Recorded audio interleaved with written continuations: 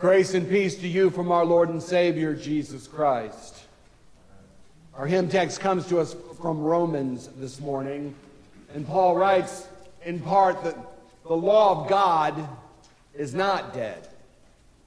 It cannot be killed, because the law has been issued by the Lord God of heaven and earth. Paul in Romans, which Luther calls the chief part of the New Testament, is confronted by legalists who are opposing the gospel. Now, there's two gross misuses of the law of God. One of them is legalism.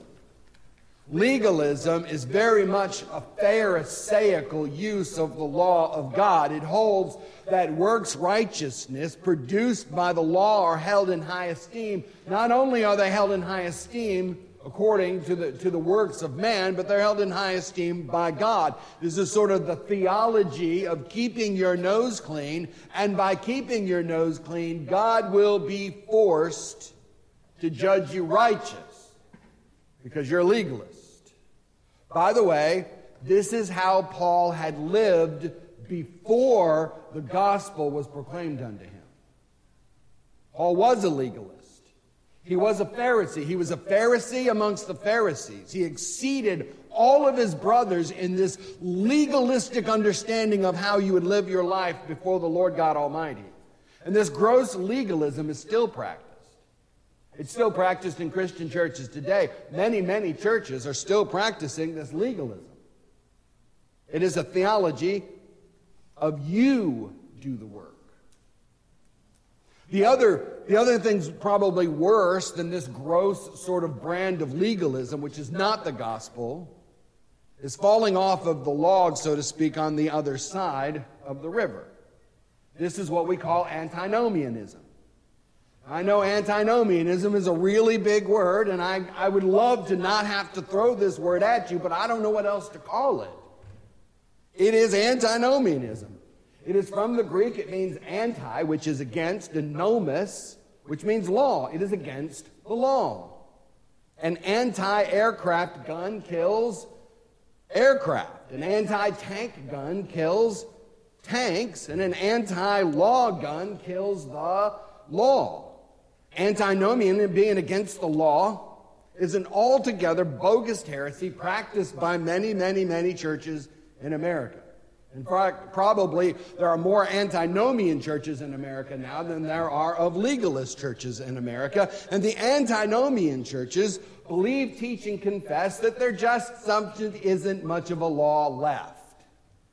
That God doesn't really care what you live. Just be a good human being, and that's basically all that you need to do. God doesn't care. God approves of everything, and in these churches, God tends to be a bylaw. They really don't talk much about God the Father Almighty. They almost never preach upon the Old Testament. They don't like Paul very much either. They like to talk about Jesus when Jesus is being nice and funny. God the Father becomes some doddering old grandfather in heaven that doesn't see very well, and he can't hear very well, and he doesn't really care what everybody's doing, just so long as you're nice to people. A careful reading of Romans enables us to realize that that is not at all what Paul is trying to teach. And he does not invalidate the law. Paul does not despise the law. The law of God is of extreme importance to the Christian life. Because the law of God is more than just a set of rules. The law of God is more than just the Ten Commandments. The law of God is more than just a bunch of do's and don'ts. It's more than some sort of unsophisticated morality.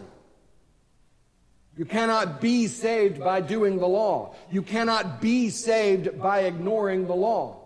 The law does its work, and its work is important, and he does it well. The law shows us our sin. The law shows us that we need to be saved. The law shows us that we need a Savior. The law makes us conscious of sin. The law magnifies our sin. It condemns us. It tells us what we did wrong. It makes us feel awful. And it should. This is why antinomianism is so bad. Because if I don't preach the law unto you, you're not going to know the law. And if you don't know the law, you won't know you've breached the law. If you don't know you breached the law, you're still dead in your trespasses, whether you know it or not. Well, that's not a very nice thing for a pastor to do, is it? To just leave you dead in your trespasses and go, well, you're okay, I'm okay. Keep cashing them checks and I'll keep using them. Whether you know it or not. And your opinion doesn't matter. Your friend's opinion doesn't matter. Your mom's opinion doesn't matter. Your boss's opinion, the president's opinion doesn't matter. It doesn't really matter. If you don't know the law, you're breaching the law, you're still dead in your sins. You're still dead in your trespasses. And believe it or not, God actually does care about you. And God cares how you live. He cares about your decisions that you make. And sinners are subject to the law of death. And the law will never impart life. The law will never tell you that you're good. That's just not what it does. The law never tells you you're good. The law, you know what the law does? It breeds guilt and shame and depression and anger and cynicism. That's what it's built for. That's what it does. That's what God gave it to us. As long as you're still under the law will continually do its work in you. By A, awakening the desire to do those things which are contrary unto God, and B, by condemning you within your own mind. That you are guilty of breaking the law, that you have shame over those things that you have done, and it will breed in you anger and depression and cynicism. The law judges you, it condemns you unto death, it kills you, and the law cannot impart life. It has never imparted life. It has never given salvation to anybody, and it's not going to give salvation unto you. It cannot save you. And it cannot save you if you do every single bit of the law, which you can't do, by the way. But if you did do every single dot and jittle of the law, it wouldn't save you. And if you ignore it and just do whatever it is that you want and nobody ever condemns you for anything that you've ever done, it's still not going to save you.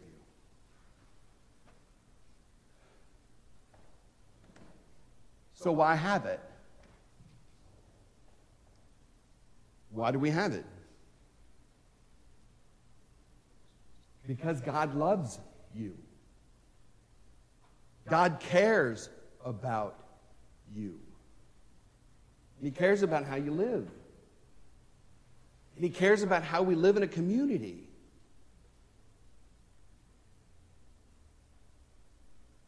For any deliverance for the law to occur, a death must be proclaimed. Paul uses the analogy of a marriage. Now, it's an analogy, by the way. I think it can be broken down, and very wise and sophisticated people have tried to break this illustration down because they like antinomianism. Do you not know, brothers? I'm speaking to you who know the law. The law is binding upon a person as long as one lives. For a married woman is bound to the law to her husband while he lives. And if her husband dies, she's released from the law of marriage. Accordingly, she will be called an adulteress if she lives with another man while her husband is alive. But if her husband dies, she's free of that law. And if she marries another man, then she's not an adulteress. Likewise, my brothers, if you have died to the law through the body of Christ, so that you may belong to another, to him who has been raised from the dead, in order that we may bear good fruit for God. For any partner to be set free from a marriage covenant, a death must occur. A will works in the very same way. Right? A will cannot be in effect until the testator, the person that writes the will, dies.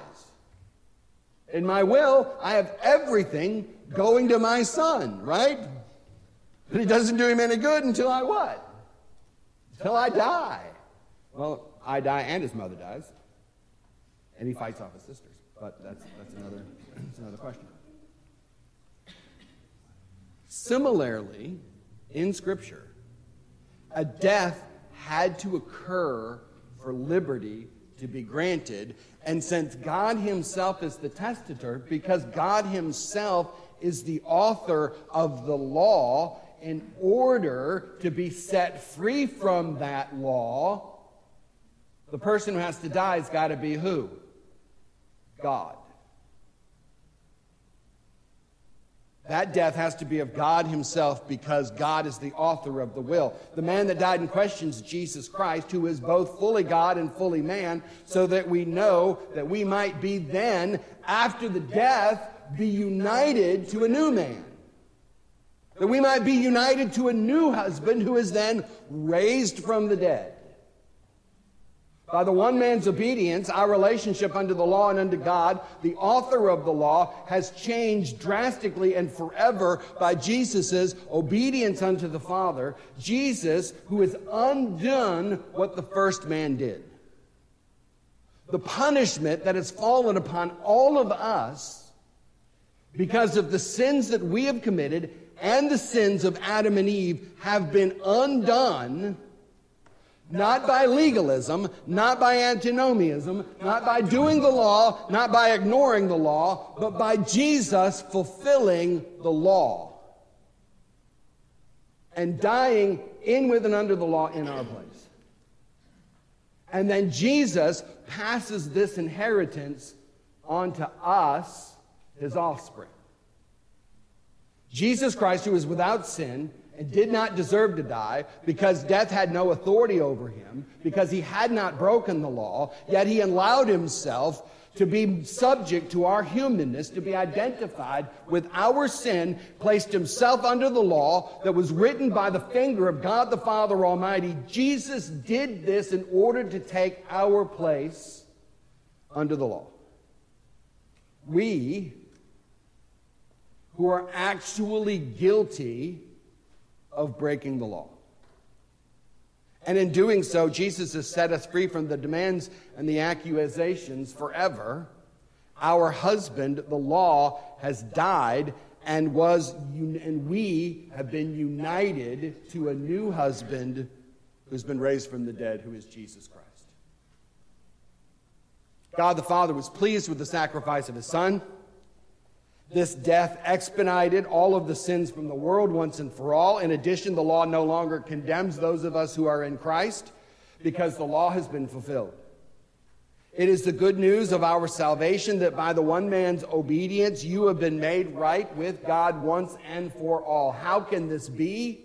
How can we become partakers of such glorious good news? That is what the gospel is, this incredibly good news that we've been rescued from the burden of our sin, that our sins have been forgiven, that they've been atoned with by the Lord Jesus Christ, who put himself under the law so that we wouldn't have to. Peter says, repent and be baptized, every one of you, for the forgiveness of your sins. You will receive then the Holy Spirit, for the promises for you and for your children. Acts chapter 2. Partakers of the saving work in Christ by repenting of our sins, that is the Holy Spirit moving us away from our sins and into the cross of Jesus Christ. When asked upon his deathbed where his hope of salvation lie, Luther, who had plenty of things that he could have pointed to, he doesn't say that I believe in my salvation because I translated the New and the Old Testament into German, or because I stood up to the Pope, or because I did this, or because I did this on his deathbed. Martin Luther replies, I am confident in my salvation because I have been baptized. Through water and the Word, I've been placed into the death of Christ. I died.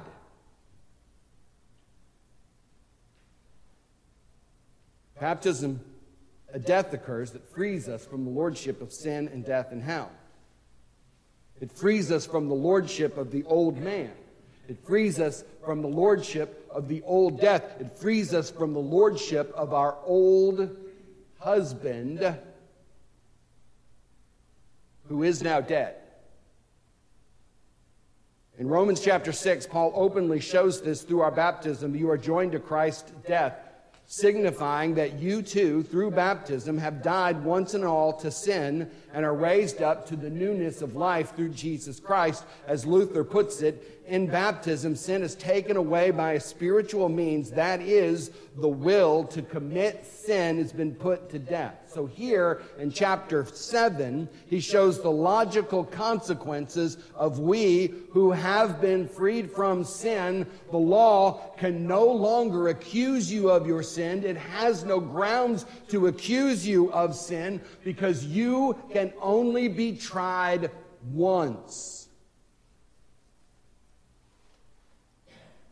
You who are sinners can only be tried once. And that trial has already been held, and that verdict has already been carried out. On Christ Jesus, you were found guilty, and you are guilty. And you know you're guilty, right? We say this in church every week. I know that I am a sinner, right? You are a lying, philandering, cowardly, hate-filled, thieving, covetous idolater who really didn't want to get up this morning. You wanted to stay in bed, and part of you are thinking, boy, I should have. Because he ain't never going to stop. Sorry. We know this to be true. Thanks be to God, right? If we say we have no sin, we deceive ourselves and the truth is not in us.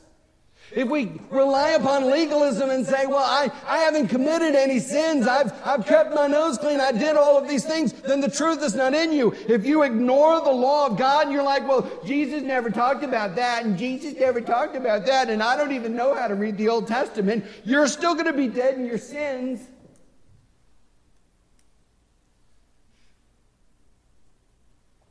So unlike the legalist who claims that he doesn't have any sin, you've been saved from yours.